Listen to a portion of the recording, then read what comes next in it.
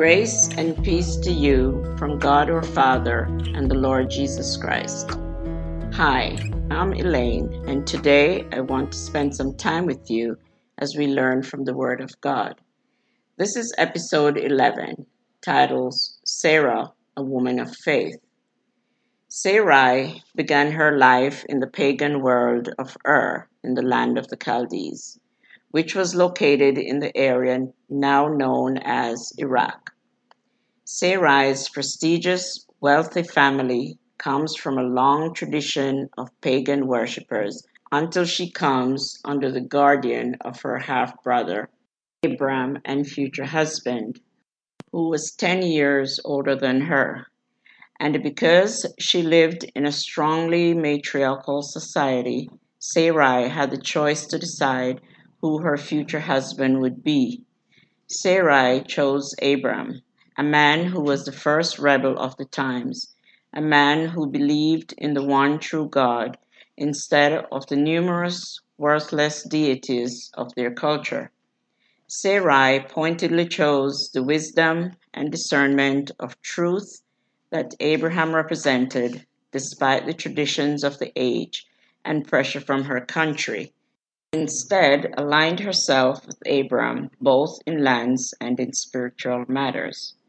She was the half-sister as well as the wife of Abram, who would be later called Abraham. Sarai and Abram had the same father, but different mothers. According to Genesis 20:12, we read, "Besides, she really is my sister, the daughter of my father, though not of my mother, and she became my wife." In those times it was judged lawful, and so it has been accounted lawful in many nations, to marry sisters on the father's side, when those on the mother's were prohibited. Sarai's characteristics abound as she is described as faithful, beautiful, loving, steadfast, authoritative, caring, submissive, obedient, stubborn, hospitable, fearless, and loyal. Sarai was barren, an issue of personal distress as well as cultural shame. In Genesis 16, verse 1 to 9, we read, "Now Sarai, Abram's wife, had borne him no children, but she had an Egyptian slave named Hagar. So she said to Abram, 'The Lord has kept me from having children. Go, sleep with my slave. Perhaps I can build a family with her.' Abram agreed to what Sarah said. So after Abram had been living in Canaan for 10 years, Sarai, his wife, took her Egyptian slave Hagar and gave her to her husband to be his wife. He slept with Hagar and she conceived. When she knew she was pregnant, she began to despise her mistress. Then Sarai said to Abram, 'You are responsible for the wrong I am suffering. I put my slave in your arms, and now that she knows she is pregnant, she despises me. May the Lord judge between you and me.' 'Your slave is in your hands,' Abram said. 'Do with her whatever you think best.' Then Sarai mistreated Hagar, so she fled from her. The angel of the Lord found Hagar near a spring in the desert. It was the spring that is beside the road to Shur. And he said, 'Hagar, slave of Sarai, where have you come from? And where are you going?' 'I'm running away from my mistress Sarai,' she answered. Then the angel of the Lord told her, 'Go back to your mistress and submit to her.'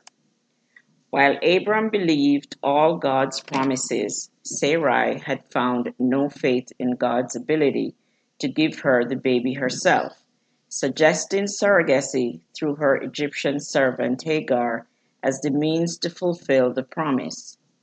Abram complied with her wishes. His son was born, but trouble continued to surround the family. God's intended promise was far away. Time marched on, and old age approached, but God's plan for them remained. 13 years after Ishmael was born, God reaffirmed his covenant with Abram, giving him the sign of circumcision. God changed both their names. In changing their names, God inserted the fifth letter of the Hebrew alphabet. That letter sounds like a breath, a wind, the spirit. This reminding them whenever they spoke to one another that it's the Spirit of God who carries out the plans of God. God's blessing was now free to operate in both of them. Abram, meaning high father, became Abraham, meaning father of a multitude. Sarai's name, meaning princess, to Sarah, meaning mother of nations. God told Abraham that he would give him a son through Sarah. And this son, Isaac, would be the one with whom God would establish his covenant. God would bless Ishmael as well, but Isaac was the son of promise through whom the nations would be blessed. In Genesis 17, verse 1 to 8, we read, "When Abram was 99 years old, the Lord appeared to him and said, I am God Almighty. Walk before me faithfully and be blameless. Then I will make my covenant between me and you and will greatly increase your numbers." Abram fell face down, and God said to him, "As for me, this is my covenant with you. You will be the father of many nations. No longer will you be called Abram. Your name will be Abraham, for I have made you a father of many nations. I will make you very fruitful. I will make nations of you, and kings will come from you. I will establish my covenant as an everlasting covenant between me and you and your descendants after you for generations to come, to be your God and the God of your descendants after you. The whole land of Canaan, where you now reside as a foreigner, I will give as an everlasting possession to you and your descendants after you, and I will be their God." In verses 15 to 16, God also said to Abram, "As for Sarai, your wife, you are no longer to call her Sarai. Her name will be Sarah. I will bless her and will surely give you a son by her. I will bless her so that she will be the mother of nations. Kings of peoples will come from her." Sarai's name was changed not accidentally or by the whim of the bearer, but by God Himself, that it might be a sign of His purpose. Abraham and Sarah, both of which signify the gracious purposes and promises of God. Sarah was faithful to God and committed to her husband, Abraham. And now comes the turning point in her life, one that would change the nation and the world. It was time for God's plan to begin in a miraculous fashion within a barren womb, in keeping with God's style of showing His glory by making the impossible possible through her.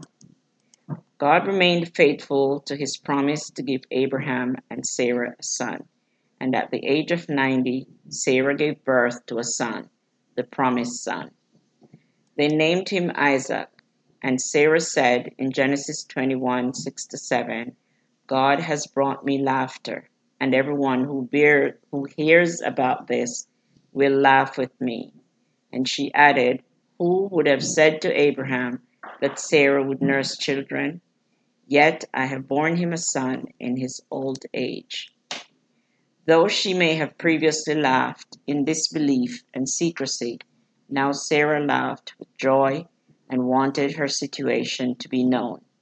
God had been faithful to His promise and blessed her. Sarah gave birth to the promised child and lived another 30 years. In Genesis 23, verse 1, we read, Sarah lived to be 127 years old. Be kind and compassionate to one another, forgiving each other, just as in Christ God forgave you.